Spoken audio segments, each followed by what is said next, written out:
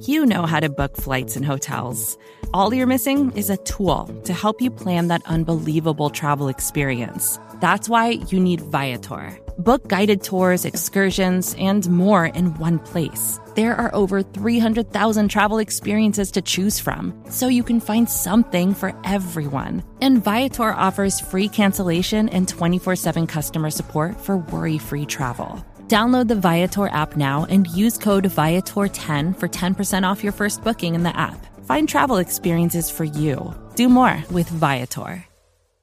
Out of structure. Let's do it. We have time to run waltz. If it's 1st and 10, waltz. Or any down and distance. I don't care. The game is over, and the Chiefs Kingdom has firmly planted its flag on top of football's highest summit. And Chiefs Kingdom, get ready to welcome your champions. Chiefs Kingdom, welcome into the latest episode of the Out of Structure podcast on the Arrowhead Pride Podcast Network. It is Ron Kopp Jr., the lead analyst at the site. I'm usually joined by my guy, Matt Stagner, but wild card weekend, a little victory Monday. I decided to bring on Caleb James, my guy at CJ Scoobs on Twitter, coming in. We're both fresh off our trip to Arrowhead, so I felt it was only right, Caleb. I gotta say, Stags is in Mexico, so shout out Stags. It wasn't it wasn't forced. He's having a good time right now, enjoying a little better weather than we are in Kansas City. But Caleb, have you thought out from Saturday night the Chiefs win over the Dolphins? I think I have at this point, but man, it was cold, and I don't think I don't think there was such thing as wearing too many layers out there on Saturday night. Man, I had on the Carhartts, my bibs, I had on my Chiefs coat from the 1990s. I had on all the layers, the base layers, hats, face mask, anything I could get my hands on, 2 pairs of gloves, hand warmers in my boots. I went all out for it, man. That was that's not only one of the coldest games I've ever been to. I spend a lot of time outdoors. That's just some of the coldest environment I've ever been in general. It's got to be one of the coldest days in the history of Kansas City. And it was nuts out there, though, as far as temperature. Yeah, I think Sunday morning I saw some tweet that KCI, they hit like the coldest wind chill they've had since like the 80s or something in Kansas City. So you're right. I mean, it wasn't just Arrowhead history. It was Kansas City history. Yeah, it was worth it, though. That was the one thing I kept telling the people I was going with, the people that were waffling back and forth whether they wanted to go.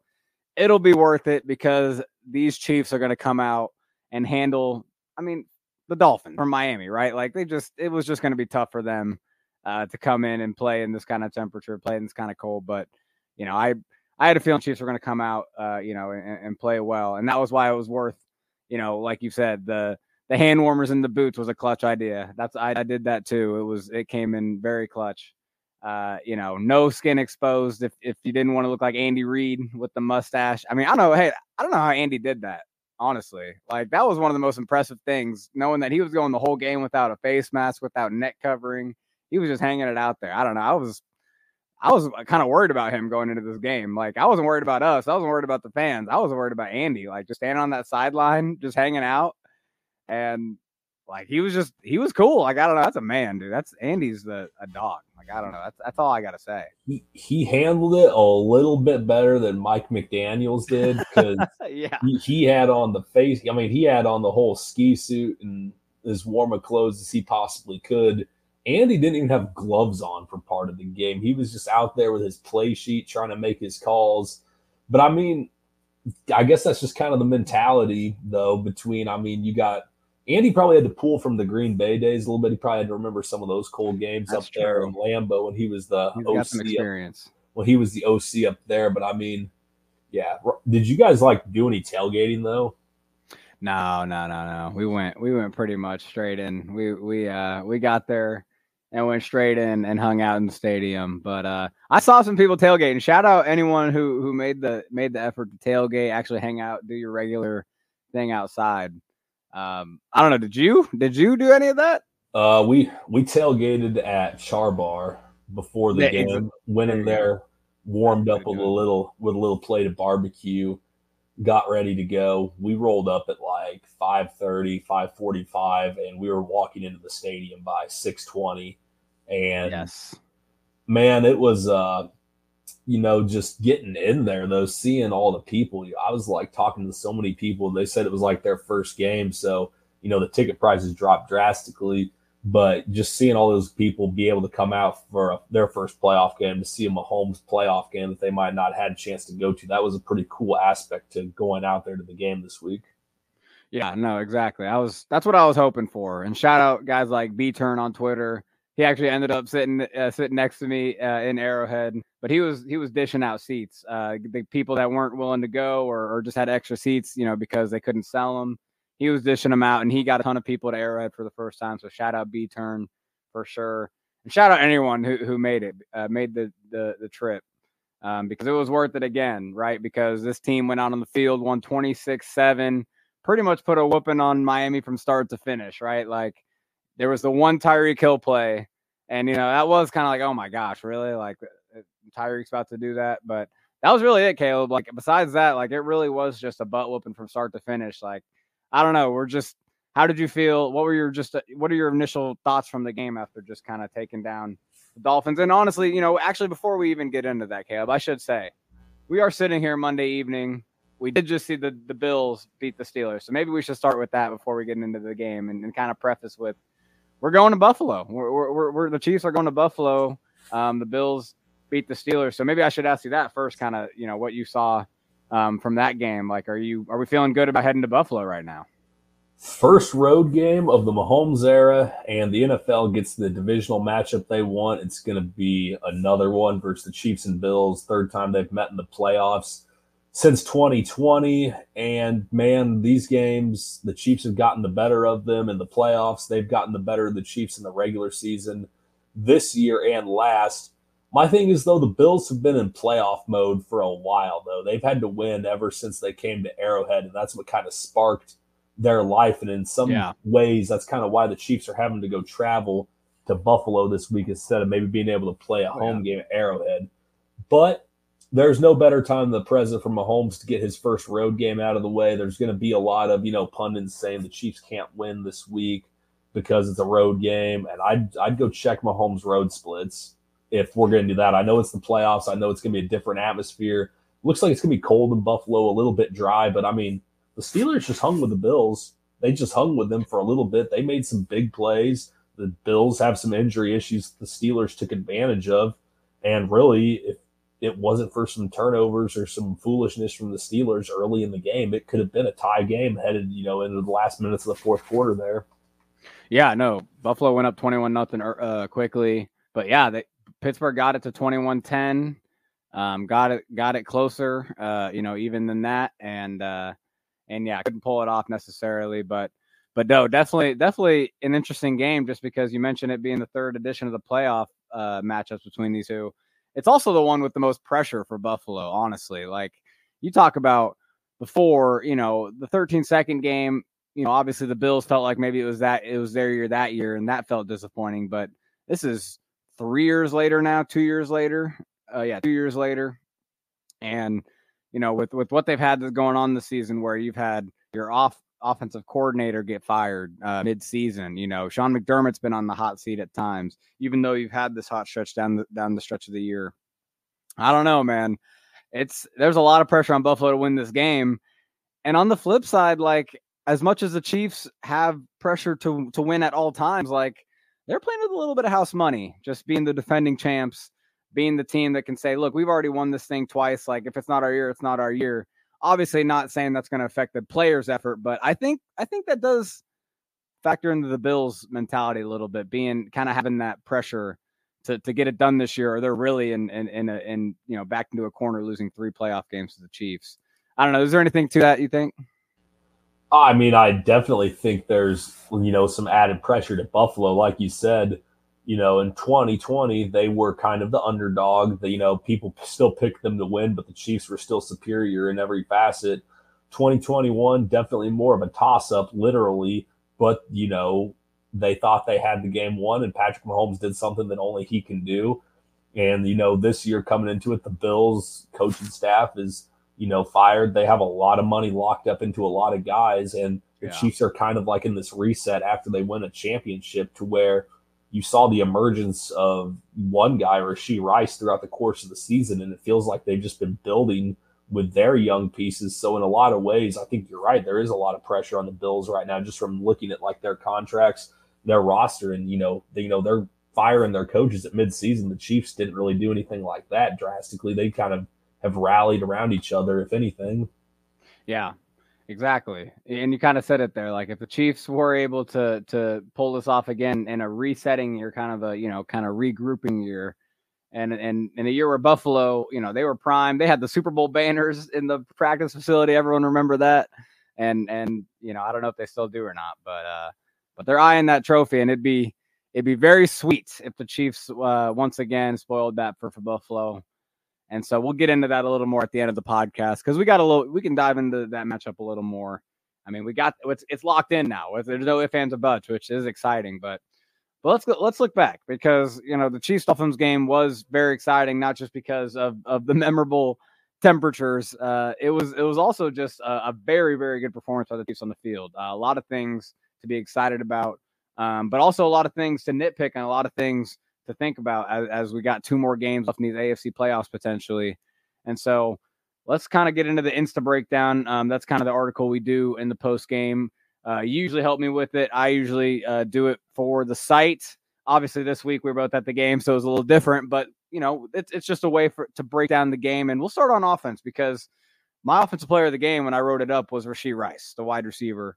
And he did just have an insane day for a rookie in his first postseason game in this temperatures. He said he's never played in a game that cold, and just being the outlet that he was for Mahomes, constantly making big catches, constantly moving the chains. Rice was my guy. Was the highlight of the day for me. What stood out to you on offense, or was it just Rice kind of stealing the show for you too? Rice definitely stole the show, but I'll go with Trey Smith. And Ooh, yeah. That was because they just kind of came out, the offensive line came out, and, the running game was here or there. It was what it was. It was a cold game. You kind of figure that it's going to be kind of slow sledding anyway in a lot of the facets. The pass protection was good all game, but what Trey Smith was doing was setting the attitude out there. And what I mean by that is he was finishing, some pretty decent defensive line guys for the Dolphins, like Christian Wilkins. He was finishing them. They were getting a lot of movement up front. They were keeping Mahomes clean and letting him scramble all night long. But in between a lot of these plays, the offense is going to go off the field. They're going to the offense, goes off the field during the media timeouts. They do all that. Smith didn't really leave the field. He just kind of go out there and stand where the huddle's going to be at while everyone else is getting warm. And he was pretty much just staring down the Dolphins sideline and their defense as they came into the field. I mean, he was in the zone. He came out and was ready to go, kind of setting the tone for what kind of game that was going to be. And he really did. The Dolphins didn't want to tackle. As the game kind of got going, they were struggling to wrap guys up. Rashee Rice was, getting some of those plays where he's holding guys up and the offensive line's running 10 yards, creating more push. Clyde had that one run where I think he got pushed an extra 5 yards after the contact stood him up. And that was just kind of what kind of game that was. The Chiefs just I thought they just came out and they just kind of out physicaled them from the start in every facet. And I thought a lot of that started with Smith. Yeah, no, Trey Smith definitely deserves a big shout out. Honestly, he could have been offensive player of the game just with how he set the tone right away, like you mentioned. I mean, right off the bat from the opening drive, you saw the run game, honestly, probably be its most effective on the opening drive.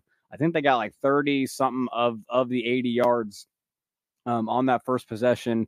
And you saw right away, actually, I hadn't tweeted it yet, but I'm going to have a clip where on 3 consecutive handoffs, they had 3 different styles of runs. They had a power run, they had a counter run, and then they had the traditional outside zone run. And each run was a successful carry set. And the last one was that pretty big chunk run that set up the touchdown drive, or the touchdown on that first drive.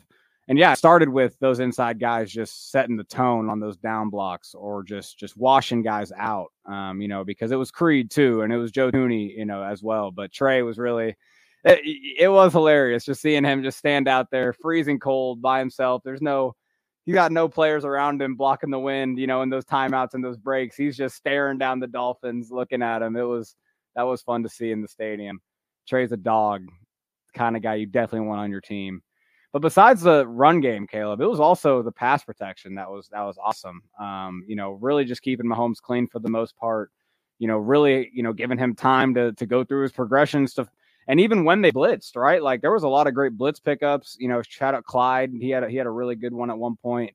He just swallowed the guy up. So it really wasn't just the run game. I think the offensive line just balled out, and obviously the Dolphins had some injuries, but yeah, I don't know. Did you feel like Donovan Smith kind of came back strong? Javon Taylor kind of had a pretty good game. How'd you feel about the O-line in general? I was pretty pleased with Donovan Smith's performance. He actually looked like he was rested up quite a bit. Looks like he'd had some time to kind of get his legs back underneath him.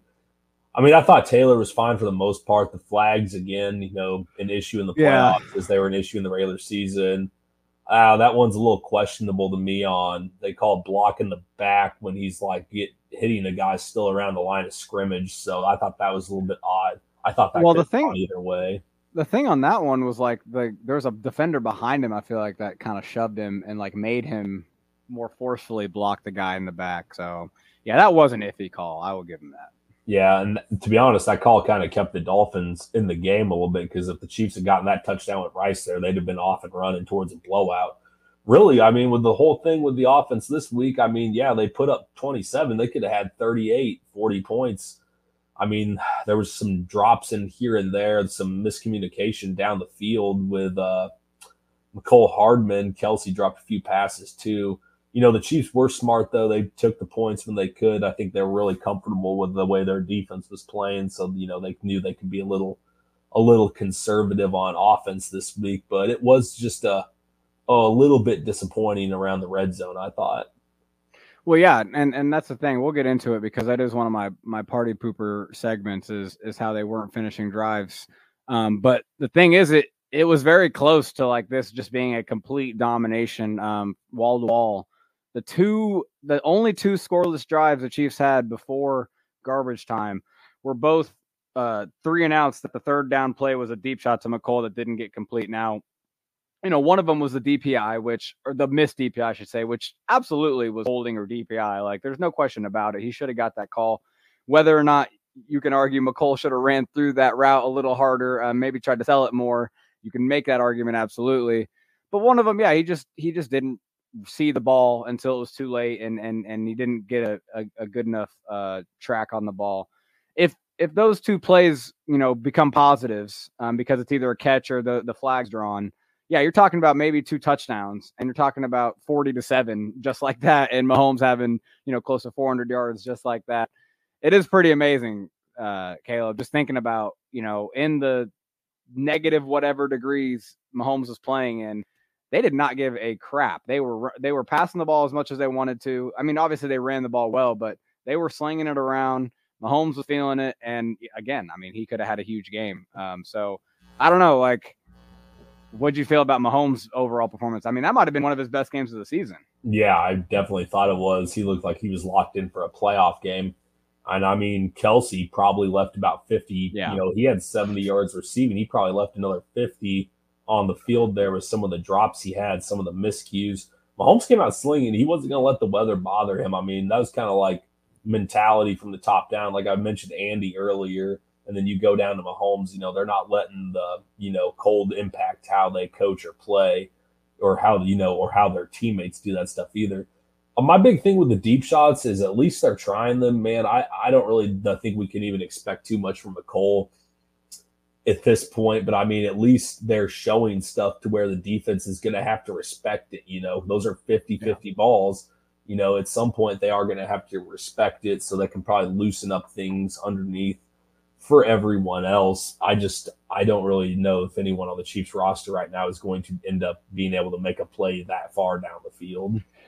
Right. And yeah, you're right. Like throwing them will force the defense to respect it to an extent, but if you never complete them, they may still just continue to give you those, and then you're just wasting those opportunities by not actually making them, complete. Because those two, we didn't even mention the one where, McColl's running down the field. It was kind of over the middle, and it just landed kind of in front of him. He wasn't able to get to it, and hey, it's hard to tell, right? It's hard to tell how close it was to him. They didn't give us a good camera angle replay, but apparently it was close enough to him where in the stadium you could see, because it was right across from where we were sitting, and Big 95 leaps up from the bench and just berates McColl from the sideline, like just yelling at him. And actually, you can see on the camera, on the broadcast angle, you can kind of see, I tweeted this out, you can kind of see McColl look to the sideline, like, hey, and kind of put his hand down, telling someone to calm down, maybe, because I think Chris was just getting after him that hard for not going after that ball, trying to dive. And it seemed like a lot of Chiefs Kingdom agreed with him. It's just so hard to tell. What if the ball was just actually, a good yard two in front of him where you just couldn't get to it? It's hard to know, but it's just something that we've always seen from McColl, and it's a constant thing, and he doesn't really earn the benefit of the doubt. So I don't know. What did you have a hard take on that play particularly? I mean, no, he's never been that guy throughout his career. It's just he's the only guy they have that can actually run that route a little bit, and even then he doesn't finish the route very well, and the ball could have been off. But like you said, he hasn't earned the benefit of the doubt, because we've also seen him, like you said earlier, pull up short, or as soon as he gets held, just throw his hands in the air instead of finishing the route and getting held even harder, like tends to happen in the National Football League. Yeah, you can't show up the ref either. That is another thing. And kind of going all crazy before the ball's even on the ground is kind of showing up the ref, because he can throw that flag all the way up till that ball is pretty much touching the ground. So yeah, that's tough, but you're right. Like you said, the main point being willing to throw the ball deep. We'll see if that helps. Let's switch over to defense, because the defense was just awesome. We mentioned at the top, Tyreek, got the one play on an underthrown pass where, he adjusted better than McDuffie did, kind of shrugged off McDuffie and scored a touchdown. Hey, that's Tyreek Hill. Those plays are going to happen, especially on an underthrown ball like that. But man, Caleb, the rest of the game was just absolute dominant. Was there anything that just stood out to you for first and foremost about how the defense played? Yeah, I'd say that pass Tua threw wasn't quite right in the breadbasket. He had to kind of go look around for the ball a little bit there. But just with everything you saw in the defense, like I said, the big thing was they came out with a mentality they weren't going to let the cold bother them, and they actually tried to beat up the Dolphins. Big thing that I think that got underlooked was the Dolphins did try to start the game running the football just to build a little bit of momentum or set a little bit of tempo to where they could just keep the ball moving steadily. Their run game was terrible. The Chiefs completely stopped them every stop of the way. Between Mostert coming back and Achane, the Chiefs, they basically just tried to run that toss play outside all game, and the Chiefs just set the edge, forced it all back inside. I thought it was really impressive performances by Mike Dana, Charles Omenihu, Tershawn Wharton, Mike Pinnell, and run defense for the defensive line. Obviously, all the linebackers, safeties were involved in all that as well. And then, I'll say real quick on Charles Omenihu, since you mentioned him. I saw a tweet today that he had a 25% win rate, pass rush win rate in the wild card round. Just a lot of people were saying how good of a game he had. It didn't stand out to me off the initial watch, honestly, but he's just been so good lately. Honestly, maybe that's probably why, because he's just been a consistent force. Was it a particularly good Omenihu game to you? I thought it was. I wrote about the D-line this week, and I'm pretty sure when we do the film room at some point later on, I'll probably have the breakdown for Omenihu as well on there. But, I think just a big thing was the Chiefs ran a two-man pressure on a 4th and 2 play that McDuffie broke up, and Omenihu bent the edge around Teron Armstead and put pressure on Tua, forced him out of the pocket, and forced him to throw. The Chiefs, he created pressure in it was a two-man rush, and he still found a way to pressure Tua on what was going to be a quick throw and release anyway. I thought he was good, man. I thought that he put some good pressure on up the middle. Him and Chris lined up in like double three techniques, and instead of running like an in tackle twist, they were running like some tackle inside stunts. We haven't really seen a lot of that this year. That was a little wrinkle I think that Spags and Cullen have probably been saving here for a little bit. But I mean, just his versatility and all the stuff he does, I thought it was another good game, even though he didn't get a sack.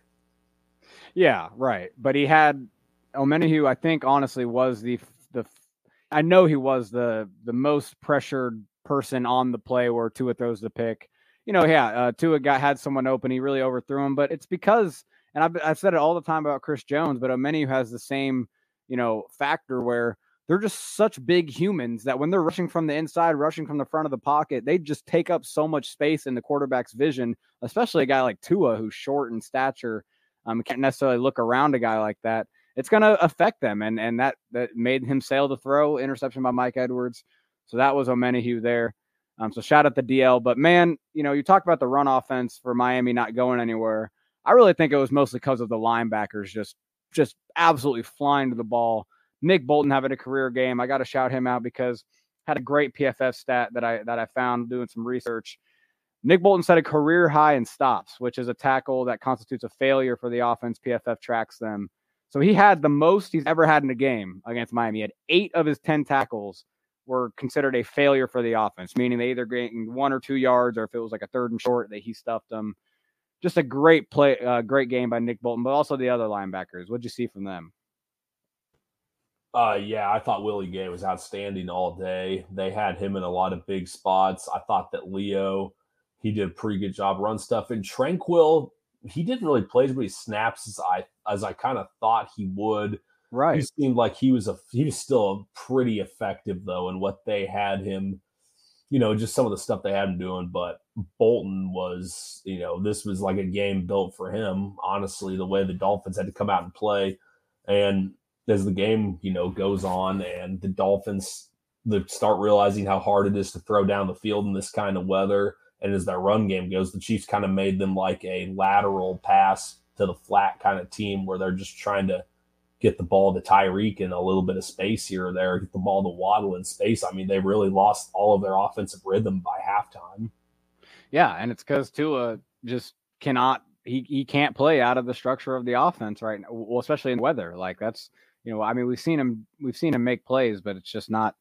He was just hopeless, and it really was true. And the Chiefs' off-ball defenders really took advantage of it by just flying to underneath stuff because it wasn't just the linebackers, man. The DBs, and probably my favorite play of the game, honestly, Kayla, was when Trent McDuffie lit up Tyreek on the quick screen. Just oh man, that was nice. Seeing McDuffie get another pop on Tyreek. The trade, those two were traded for each other pretty much. Just gotta love to see that.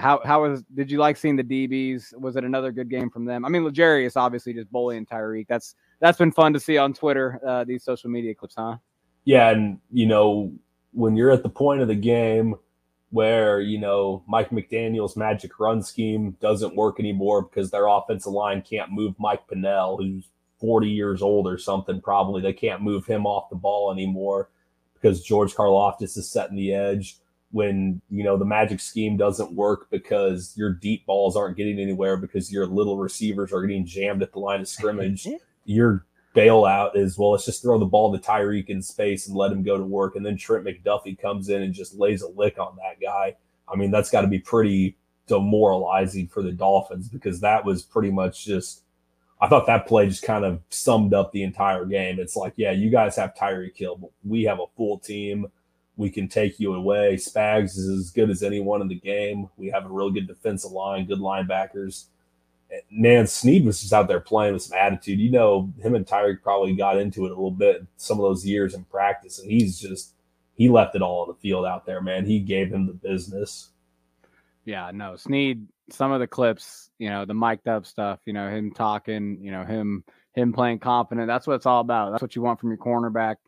And it's only going to help him as he goes into the next matchup with another alpha receiver in Stephon Diggs, who he limited very much last time they played against each other. So that's exciting. So, yeah, defense definitely stepped up. Good game for the defense. Another dominant performance. Just another one that kind of, makes you think, can they really do this, ride an elite defense to a Super Bowl championship? on the backs of an offense. And I say that, Caleb, because it's party pooper time. And this party pooper segment is one I've been doing, and I said before the playoffs started, I wasn't going to do one before the wild card game, but hey, we're back to the realism, because we both saw it on offense. The fact that they were not able to finish in the red zone at times, but also the deep stuff really was concerning to me, because it was good to see the Chiefs beat the Dolphins blitz, because the Dolphins blitzed a crap ton. They blitzed 56% of Mahomes' dropbacks. And Mahomes was beating it well by throwing to underneath players, right? That's a lot of what Rice's big plays, well, not all of them, but some of them were Rice simply running crossers or just running away from the depth defender that's trying to pick him up. And yeah, he's just going to run away from him because he's got that acceleration. He's got that, that running ability. But when they tried to beat the blitz throwing deep, we saw what happened. They were not able to do that. And you got to be able to make teams pay for leaving the deep fields open. You have to make the teams pay. And the Chiefs have tried everything, even switching receivers, because, McCole wasn't doing any of this, right? McCole wasn't running deep patterns for us. They made an emphasis to, instead of it being MVS, instead of it being, Justin Watson as much, although Justin Watson was still running deep routes this game, he was just being paid attention to more than McCole. They tried to do it with someone that, just someone else, to see if it would work, and it just still did not. So, again, the Chiefs did not complete a pass over 20 air yards down the field. That, to me, is more concerning than what we saw in the red zone, Caleb, because, the thing about not finishing in the red zone is at least you're getting to the red zone. At least you're eating up clock. At least you are maintaining a drive. At least you are gaining yards to the point where you're putting yourself in scoring position. It's a positive right then and there. If they can finish some of these explosive plays that they're missing from outside the red zone, it would make the need to, the red zone stuff matter even less, because they can hit big plays like we haven't seen them do all year. So, the combination of not hitting explosive plays for touchdowns and not finishing in the red zone is a really bad combination, because you got to score touchdowns one way or the other. But I think the fact that they can't hit these explosive plays is a little more concerning, and a little more, and maybe I should put it like this, Caleb. It's something that I think they can correct maybe easier than them getting better in the red zone. Because I don't know. It's hard to see why they're so bad in the red zone, but it's been like this all year. I don't know. What did you think about their how they can't finish in the red zone on Saturday? Yeah, I mean, both issues to me, they've just been here all season. They're not going to magically go anywhere. Honestly, I just don't think they have the personnel to do anything with the deep balls. So I don't even know if they're going to be able to solve that. It's a 50-50 ball, and I don't know if that's going to ever favor the Chiefs with it just being McCole Hardman going down there. I just don't think he's physical enough to be able to go up and get make that kind of plays happen. The red zone this year is strange, man. It just seems like they have no identity when they get down there. They seem confused. Like last year, their identity was, we're going to get the ball to Jerick McKinnon. We've got ways to get him the ball in the run game, to pass the ball. And when we're inside the 5, we're going to try to run a little bit. This year, if they get down there, it's just been, and like it was this week, they run the ball on first down, and then it's going to be 2 passes. One bad snap from Creed definitely derailed the drive there. And, and Mahomes is at the point where I think that he recognizes they do have to be smart and take points, so he's taking fewer chances when they do get down there to the red zone. But the reason I bring that up is, even as good as the defense is playing right now, all the quarterbacks left, I would say, are elite quarterbacks or dynamic quarterbacks. Tua was about the least dynamic quarterback outside of Mason Rudolph that they could have seen in the first round here, just because he doesn't really go out and run too much. He's not going to go out and run. Obviously Flacco in there also, but Tua is another one of those guys. He's a pocket passer. He ran a little bit this week. They're getting to these dynamic guys to where they're going to be going against some guys that can compete with their defense, that are going to be able to beat some perfectly covered passes, that are going to be able to beat pass rush. It make me feel a little bit better if they were finishing those drives in the end zone, because I just feel like historically when the Chiefs have screwed up in the playoffs in the Mahomes era, it's kind of due to not being able to capitalize when they have the chances to score, or they end up taking field goals when they should be trying to get into the end zone. That's just kind of the way I see it. And I don't even think it should be as hard as they're making it. I know there's stuff they can do. Mix it up. maybe if you get down there, throw the ball on first down, run it on second, take something a little bit shorter. I feel like sometimes they just go down there, and if they run the ball one time and then they look to the end zone twice instead of, maybe even try to play the field position inside the 10. Yeah, no, that's a good point. Because it does seem like play calling is a big part of it, because there's a lot of times where, there was one drive this game where they got to the 10-yard line. They just ran it twice with Pacheco. All of a sudden it's 3rd and 8 or 7, 3rd and goal, from the 8 or 7. And both runs were just kind of simple runs. And, it's a little easier to run in the red zone from like the 10-yard line because there's not as much space for the defense to cover. They can play closer to the line of scrimmage. You're not going to have as many opportunities for those explosive play from the 10 or the 8. You kind of got to get closer than that to run in the red zone at times. But it is an interesting conversation because, with the way the Chiefs team is playing right now, I hinted at this going into the postseason that, there's a chance because that Bengals game, it was the same thing, right? That they were not finishing drives in the red zone. And part of that was Mahomes not forcing things. And there was a great stat to kind of illustrate that from Saturday. PFF had Mahomes with seven on Saturday. He threw the ball away 7 times. That was a season high. His second highest mark this year was 4. And a lot of those, not all of them, but some of those throwaways came in the red zone. And I think that does play into the fact that, he doesn't want to accidentally, force an interception or force, a tight window throw where, maybe a receiver is more confident in is going to grab it, but, maybe that, he's not confident the receiver is going to be able to catch it before it gets tipped up or something. All that to say, there is something to that, playing to your strengths of your team, playing complementary football. But like you just mentioned with the quarterbacks coming up, man, you're not going to be only holding, teams to 7 points, 10 points like you did on Saturday. And so I think one way or the other, they got to finish more drives. And I think, the red zone would be nice, but hey, at least those end in field goals, if they can turn those 3 and outs that end in missed big shots, missed deep shots into big plays, that'd be nice too. So let's see if they can do that with Justin Watson, maybe getting him loose because he's a dependable receiver down the field. But you're right, the personnel is just hard to overcome at this point. We've been talking about it all year, Caleb. So it's something that we've known and we're seeing if they can overcome. So all right, let's get to the break. Before we do that, it is time for everyone's favorite little game here. Shout outs, the crossover grid NFL, the immaculate grid. Old school game at this point, but all right. I am a player on the Chiefs and Bills. Caleb, you're going to have to guess who I am, and so I'll give you a few hints. I am someone that is a current NFL player, and I was originally drafted by the Chiefs, and then I moved to Buffalo after the Chiefs did not re-sign me after my rookie deal. And, I'm currently a starter in Buffalo. That's all I'm going to give you. You got to let me know who that is.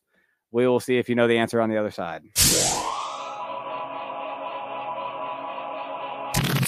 With threats to our nation waiting around every corner, adaptability is more important than ever. When conditions change without notice, quick strategic thinking is crucial. And with obstacles consistently impending, determination is essential in overcoming them. It's this willingness, decisiveness, and resilience that sets Marines apart. With our fighting spirit, we don't just fight battles, we win them. Marines are the constant our nation counts on to fight the unknown. And through adaptable problem solving, we do just that. Learn more at marines.com. When you need mealtime inspiration, it's worth shopping Kroger, where you'll find over 30,000 mouth-watering choices that excite your inner foodie. And no matter what tasty choice you make, you'll enjoy our everyday low prices, plus extra ways to save, like digital coupons worth over $600 each week. You can also save up to $1 off per gallon at the pump with fuel points. More savings and more inspiring flavors make shopping Kroger worth it every time. Kroger, fresh for everyone. Fuel restrictions apply. All right, we are back here on the AP Out of Structure podcast. Appreciate you joining us. Appreciate you listening. I left Caleb with some hints. He's a first-time player of this game. I stumped Stags a few times this year, but Stags does get on me sometimes for being a little too easy, Caleb. Was I a little too easy with the hints on this one?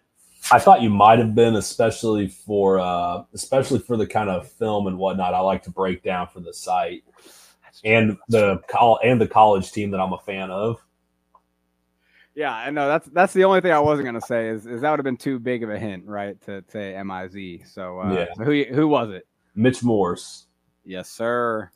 Center for the Bills. A forgotten man in Chiefs Kingdom, I think. I think people kind of, non-Missouri fans, I should say. I think people kind of forget that Mitch Morse was a very solid part of the first 4 years of the Chiefs. Or not first 4 years of the Chiefs, but his first 4 years here. His first 4 years in his NFL career. Shout out Mitch Morse. Not Sunday, though, because we are coming to Buffalo to beat the Bills. But before we get into that, let's quickly answer some questions from the people on Twitter. Shout out everyone who left a question. Mostly off-season questions, Caleb, so it'll be interesting to kind of, refocus for a second. @WalkerDavid32 on Twitter asked, regardless of winning the Super Bowl this year, are the Chiefs likely to have a high turnover of playing staff this summer? Basically just saying, Snead, Chris Jones, Clyde are out of contract. MVS and Jawan Taylor are not really working out. I want to kind of focus in on the last part of it because we do have some other questions pertaining to the other two. But in terms of MVS and Jawan Taylor, guys that are under contract, coming up, past this year, but are, but people can make an argument about their performance so far. I don't know. How do you feel about, the potential of like Jawan Taylor? Like, do you think he can get better and perform up to his contract to this point? And then I guess I could ask the same about MVS, but I know the answer might not be as hard for that one. I think that Jawan Taylor just needs a hard reset. I think that they'll be willing to work with him through some of the issues. I think that some of the stuff with him caught the Chiefs off guard just because like his issue early on, with the false starts and like some of the penalties, it wasn't something that was like greatly publicized. And then it became like the biggest thing in the NFL for a couple of weeks. Like you had the national media, the broadcasts were on Jawan watch to see if he was false starting like a lot of offensive linemen in the NFL do. I think that just kind of messed with him mentally. As far as his game goes, though, I think that if he can cut down the penalties he's had this year in half, I think he'll be fine.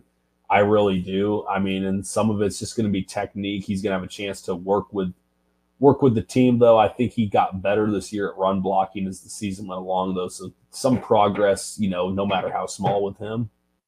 Yeah, I think he had a decent game run blocking on Saturday. There was a few reps where he really collapsed down and pried open the hole on a down block. So I like that. But yeah, on the MVS part of it, MVS is a guy that they can cut this offseason and save a chunk. That's not the same for Jawan, right? Jawan is only, going to be in the second year of his contract coming up. MVS will be going into his final year. And so, yeah, I think it's fair to think MVS may not be sticking around. But to the earlier part of his question, he kind of mentioned a few other guys. Craig Denny at Dream Perch 1 actually asked this question, so we're just going to do it this way. If the Chiefs can only retain one player between our studs, L'Jarius Sneed and Chris Jones, who would you pick if you were Veach and why? I'm putting you on the spot, Caleb. We're sitting here. We don't know how the season's going to end right now. But with everything we know right now, if you can only give a big deal to one or the other, who would you go with? Well, at the beginning of the season, I would probably have said Chris Jones, like I think a lot of people would. But with you starting to see Omenihu and Karlaftis start to come out and you're starting to build confidence in the culture that they've kind of built in that defensive line room, I would say that, the more cost-effective option would be to keep Snead around. And then, you're obviously losing your game changer. They'd have to have Karlaftis and Omenihu who would have to play a lot bigger. But you're also retaining, possibly the best cornerback duo in the NFL, and you're bringing back one of the best secondaries overall in the NFL. And when you see the kind of games that Snead has had this year, that stuff's rare. The fact that, they had a guy like Deron Bland who just got cooked yesterday. Cooked yesterday by the Green Bay Packers, who we were telling everyone really wasn't that bad of a football team after they beat the Chiefs in Lambeau. But, nevertheless, Snead was just dominant. He has been against all these guys. You go down the list of receivers he's gone against. Chris Jones is still the main catalyst for the defense. The Dolphins were still sliding towards him. A lot of the stuff the Chiefs do to rush the passer is everything they do to rush the passer is based on his alignment and how offenses treat him. And when they don't block him or leave him one-on-one, he dominates them. Snead will be a little bit cheaper to bring back, though. And, he's a younger defensive back. He can probably play a little bit longer. Jones is getting up there in age. It's a risk to pay an older defensive tackle sometimes. Yeah, I mean, that's the one silver lining of Snead not getting the love in the Pro Bowl or All-Pro voting is, he doesn't have that card to pull at the negotiating table to an extent. And I do think, the team is just going to value him and pay him, a worthy contract because they can to an extent, because of when you look at the rest of their defensive backfield, a lot of rookies, a lot of young guys. And Jake Wilson kind of points to that in his question as well, where he kind of points to at Jake for now on Twitter, is too little attention being paid to the underlying Snead versus McDuffie competition. Absent one, would the other be as driven? So I guess he's just kind of mentioning the fact that, you talked about it being one of the best cornerbacks duo in the NFL, if not the best cornerback duo, is one of them as good without the other? And so if the Chiefs re-sign Snead this offseason, he asks, should we expect Casey's plan to include a second McDuffie contract as well down the road? Now that's interesting because, maybe by the time, Snead's contract would be kind of getting to the end, that's maybe when McDuffie would be getting to the point of being paid. But I don't know. Do you think there's anything to kind of, one of these guys maybe not being as good without the other if they were to play individually on a defense? I think they'd both be just about the same. I mean, I know you've seen Snead get a lot better since he's been able to go to the outside and he's had McDuffie. McDuffie, as much love as we're giving Snead right now, and McDuffie did give up the touchdown to Hill, he is still a young, rising guy, and he's a different kind of guy. His closing speed, his mentality, for as little as he is when he gets into the box and goes to compete for the football and everything like that, I mean, there's a reason the dude's a second year and he's a first-team All-Pro. He has a lot of respect around the league already. And in some aspects, I think he's going to end up kind of being the defense's version of Patrick Mahomes somewhat, moving forward into, this new era. I think the only thing that complicates the McDuffie thing is that would probably be when George Karlaftis' contract is up. And if you play defensive end in the National Football League and you have 10 sacks every season, you're going to make quite a bit of money from someone. That's a good point. It's going to be those two are coming at the exact same time. And, if you already have a cornerback signed, it's a lot harder to say, well, let's, sign the other cornerback over this defensive end that has well earned it. He's already getting to that point. 12 sacks for Karlaftis this year. I know it's, adding in the playoff game, but, 12 sacks in his second year in the league, just an absolute animal. So that's a really good point on that one. The fact that McDuffie and Karlaftis would be coming up at the same time. But the Snead thing, you mentioned it with him being an ascending player. That's really why it feels like an easy answer for me if you have to choose between him or Jones, because, I love Jones. I love what he's done for this team, but it's easy to see that, his best is going to be behind him at this point. While Snead, there's a case to be made that, he still has, he could just be entering his prime and have, this really peak prime that you're paying for. With a lot of players, you're kind of paying for things they've already done. With Snead, you could be paying kind of for what he could do for you in the future. So I think that's a good call there. I think I'd agree with you. But one more question from Craig Denny, another one from him, Dream Perch 1. So you actually mentioned this earlier with Jerick McKinnon. He says, with no Jerick McKinnon to employ inside the 10-yard line, how do we get more touchdowns and less field goals next game and beyond? And just throws in, given Jets' age and having to save him for late in the season, do the Chiefs move on in the offseason and find a more durable, usable guy? So, yeah, we kind of talked about, the red zone. They need to score more, right? We know that. But yeah, I mean, would Jerick be that much of a help? Like, do you think Jet is really that key and being that much of a difference maker? A lot of the times when he scored last year, it was just kind of some of those leak outs, or they ran like some of that one back power late in the season with him. They did like some more fun stuff to get him in the end zone. I think, at this point, you got to be trying to come up with every package you can for the backup tight ends to just get someone open. I would, I don't know what the deal is with Nick Allegretti in his hands, but maybe getting a little offensive line pass going or something, or, they've been going with the Wildcat. They've scored a couple of times the last few weeks with Pacheco as the Wildcat back, just lining up and powering it down. I mean, they're trying the best they can out there. It's just I don't really think it's a clear-cut answer because we haven't really seen any consistency. To the second part of the question, though, I think what the team needs, they need basically a second starting running back because as much as we all love Pacheco and what he does, that he's perfect for running in negative degree temperatures because when you get hit by that guy, you don't want to tackle him for 60 minutes. But when it's because he plays like that, if they were to lose Pacheco right now, you got Clyde, and then it gets a little shady after that. You got LaMichael Pirine, and Deneric Prince, and, the running back room isn't really that great. I think it's worth investing in another. I'm not saying a guy that can start over Pacheco. I'm saying another starting caliber back. You basically need two of them in the NFL nowadays, and especially for the kind of offense the Chiefs run. 100%. Yeah, it'd be nice for them to get a younger version of McKinnon. And honestly, it's kind of a nice free agency class, for those kind of guys. To an extent. I mean, a guy like Antonio Gibson from Washington is available. He's kind of that receiving back, that pass down back. He was a receiver in college. Can make some big plays. Rashad Penny is still, young. He's available as a free agent this year. Devin Singletary has been doing well in Houston. Zach Moss has been doing well with the Colts. Guys like that are just kind of that mid-tier back because there's a lot of top-tier backs in free agency this year that could drive the price down of some of these mid-tier backs that could be kind of cheap, nice auxiliary options. But the draft is where it'd be nice for them to go. Right. I mean, it feels like getting a day three back, maybe an early day three back, and kind of getting the right guy would be nice. What do you think? Draft or free agency? What would you lean towards for that position? I think they could be active in both, to be honest. I mean, you could go with another day three kind of Pacheco guy and pick up a mid-tier free agent back who would come in and be really good for what the Chiefs want to do. I just think they need someone that can create a little more explosion out of the backfield.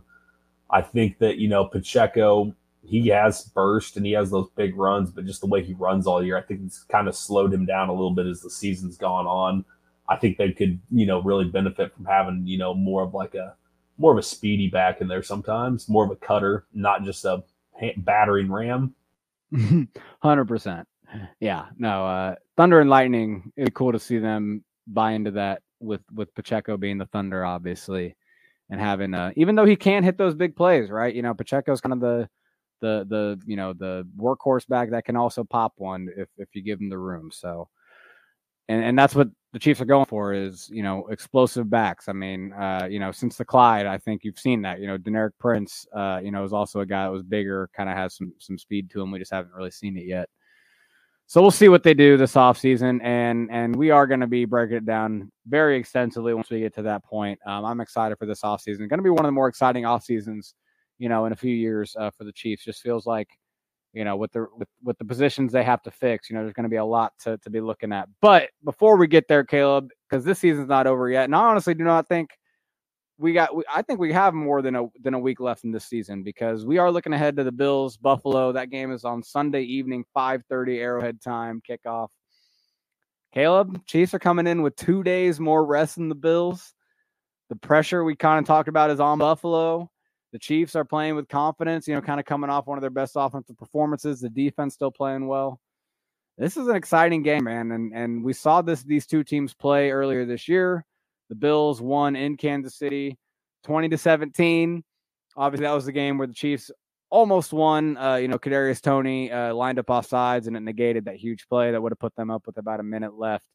So I don't know, your initial thoughts kind of when we look at kind of on the field, when you look at this matchup, the Bills have a lot of defensive injuries, kind of similar to Miami. So maybe we can start on the Bills' offensive side. Are you worried about seeing a Josh Allen with the quarterback run game with, his mobility, kind of how that can, and James Cook with the running back? I don't know. What about the Bills' offense, kind of stands out to you as the number one or just something that, they need to be looking at, focusing on? Last time they played the Bills, Tranquill was coming back from that concussion. He was coming back slowly. They limited his snaps. They attacked Nick Bolton a little bit in that game, especially early on with James Cook and some of the quarterback run.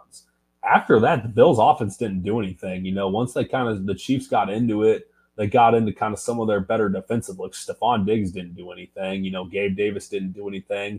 I think Kincaid and Knox, they made a few plays here or there, but it just kind of became like the tale of the Chiefs falling down 14 points.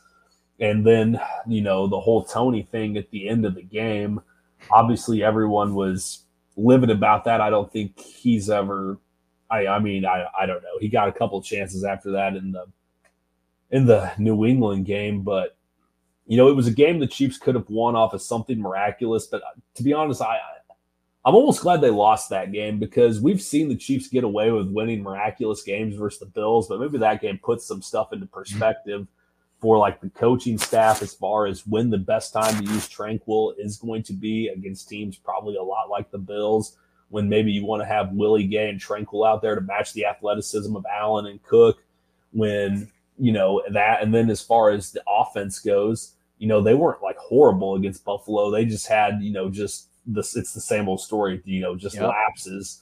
But like you said, there's a lot of pressure on the Bills right now. Really, the Bills and the Ravens, they have immense amounts of pressure because they know, the Chiefs offense is down right now, but it won't be that way for long. There's those two teams in particular, this is their best chance to go get a Lombardi. And if, the Bills throw this chance away and the Chiefs reload on offense again this next season, they'll be kicking themselves for a long time because this is kind of the year they had a chance. There's a lot of things about this Bills matchup that is different from the first one, right? You're talking about Wanye Morris was making his first career start the last time these two teams played. They have Donovan Smith back. We don't know for sure if that's, if Donovan Smith's fully back to it, but he did look good, like you kind of mentioned. Again, the Dolphins' edge rushers were depleted. But it's not like Buffalo has that, much of an impressive edge rushing group either, honestly. Von Miller's been a healthy scratch in recent games for them, has not been someone impressive for them. Isaiah Pacheco did not play last time these two teams met up. He was injured in that Packers game, and Clyde had to take the bulk of the carries in this game. There's a few differences. And the other thing, too, is the Bills' defense. We've kind of touched on the injuries to an extent, but let's be detailed with this because it is wild. So I'll read this tweet showing the Dolphins' injuries, the Bills' injuries, because it was a lot. And now I can't find it, of course. But, they had 4 injuries in the game against the Steelers on Monday. 4 defensive injuries, 2 linebackers, their slot cornerback, Taron Johnson. And they already had injuries on their defense. Their whole back 7, their cornerbacks, their safeties, and linebackers, very, very banged up. And so you're talking about those positions are the ones that the Chiefs can take advantage of with routes, with misdirection, with kind of, fooling them, with Kelsey, faking a crosser, then sitting, like he did at times against Miami, faking their backup linebackers or messing with their backup linebackers. It really does set up for the Chiefs offense to have another day where they can get into a rhythm and kind of do what they want to do, just because similar to Miami, Buffalo's not going to have playmakers in the back end. It doesn't seem like, at least, Micah Hyde's still playing, but he's banged up even. So yeah, it's going to be tough for Buffalo. I don't know. I feel like the Chiefs have a pretty strong advantage sitting here. And if you're Buffalo and you just saw the game that Rashee Rice had, but what Travis Kelce does to you every time you see him in the playoffs or in the past, it's like, you're thinking right now, you're like, man, we are on a short week right now. And we just saw Rashee Rice play the best game any receivers played all season for the Chiefs, and he looks like the real deal right now. That's going to create an issue for them at some point, I think, because, Kelsey's killed them in the past. Every time they pretty much have played them outside of, and even, this most recent game, Kelsey still was fine. But now they've got this added threat of Rice in there somewhere. And we know, that the middle of their defense is beat up. It could be Slant City in the middle there with him also, though, at some point. So be interesting to see what happens.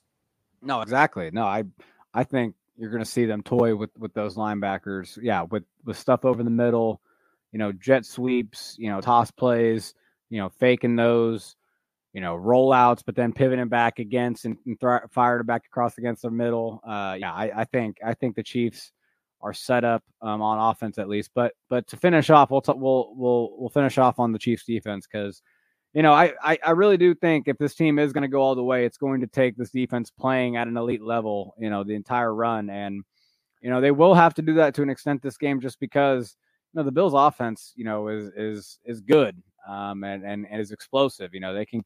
Josh Allen had a freaking 52-yard touchdown run, today where he basically just ostriched his way, down the field and through defenders. Could have had some better tackling effort, but dude, that dude's Cam Newton in the open field, so I know it's tough to tackle him. So all that to say is, I think a big key for the Chiefs is their pass rush, obviously, but I really think the more important thing is their back end, their back seven, rallying to the ball, not letting, big, Khalil Shakur, that touchdown they just had, the Bills tonight to really put them up. It was a missed tackle by Minkah Fitzpatrick. He takes advantage, takes it the rest of the way. Chiefs only had 2 missed tackles against the Dolphins. Dolphins had 11. I think the Chiefs defense is playing fundamentally focused right now, all that. I'm confident that they're going to be able to kind of shut down the Bills to, enough, right? Because I think Stephon Diggs, versus L'Jarius Sneed, that's a good matchup. Sneed's playing confident. If you take that away, Gabe Davis is hurt right now. You have a good plan for James Cook, a better one than you had, at the start of the game last time. And even then, just 32 is going to be playing better than he did out the gate that first game back from injury last time we saw these two teams together. So I don't know. Are you confident in the Chiefs defense versus the Bills offense? Because I actually am. Like, I feel like they've seen these two teams enough. Like, I think the Chiefs defense is set up well too. I do, and I think the team that forces the most turnovers is going to win this week. Been kind of the tell of the Chiefs season. It's been the tell of the Bills season. I think we're going to figure it out. I kind of think it's going to be time we saw a Trent McDuffie interception. And I don't know about you. He's explosively fast. We never really get to see him run with the ball in the open field. I just get a feeling this might be the week we get to see, maybe Allen just tries to force a ball somewhere he shouldn't. And we get to see McDuffie go get an actual interception in a big time moment and maybe take it back for a touchdown. So, we'll have to see. That's a good call, honestly, because Sneed's going to be covering up Diggs, have some safety help depending on the pass situation. They really do trust McDuffie singled up on another guy, and Shakir's been making plays for him, right? So Josh Allen's going to trust Khalil Shakir to shake McDuffie. He's not going to. McDuffie picks it off. Ooh, I like that because Josh is going to be playing again with that pressure. Like, if maybe this is what I should be saying instead of the Bills feeling all this pressure. I think Josh Allen is feeling that pressure to win this game, really, has an entire city, needing to get back to a championship. I don't know. I think Josh Allen's going to be playing with a lot of weight on his shoulders, and it's going to be good and a bad thing. And the Chiefs just need to take advantage of the times that's a bad thing, like you're saying, when he forces a throw or when he tries to extend a play and they can come up with a strip. That's going to be key. I like that as kind of our final touching point there, is that's the key. Maybe forcing a few turnovers of Josh Allen and taking advantage of there. But is there any final points you want to touch on before we get out of here? Chiefs Bills again Sunday evening, primetime matchup. Man, I think this is probably the best the best AFC matchup you can ask for with the history these two teams have, the stakes, it being in Buffalo finally. I think people are tired of it being an Arrowhead. I don't know about. I'm not tired of it being an Arrowhead. But yeah, any final touches on this big matchup? Yeah, they're going to be, Buffalo's going to be fired up. They're going to be ready for this one. But, the Chiefs are going to come in. I think they're going to be composed and ready to go. They know what they are. They know what they're good at. And like you said, man, they might just be able to go out there and let it fly. See what happens. Just let the chips fall. Yes, sir. Yeah, no, that's the thing. To extend the gambling talk, Chiefs are playing with house money a little bit in terms of a franchise. The Bills are not. The Bills want to get back. The Chiefs have been there, done that, but you don't want to have that mentality going in because you'd love to spoil their season just as much as you'd love to, want to win yours. So shout out the Chiefs. Let's do it this weekend. Get to the AFC Championship for what would be is it 6th consecutive season? Would it be 7th? I don't even know. 2018, 2019, 20, 21, 22, 23. It'd be 6. So Chiefs are looking for their 6th consecutive AFC championship. Appreciate y'all listening. Appreciate y'all joining. Make sure you check out the AP Film Room on YouTube. We'll be breaking down the X's and O's from Chiefs on their latest win against the Dolphins coming up this week. both of us will be having stuff leading up to the game, previewing that in the big matchup. And so until the next time we talk to y'all, go Chiefs.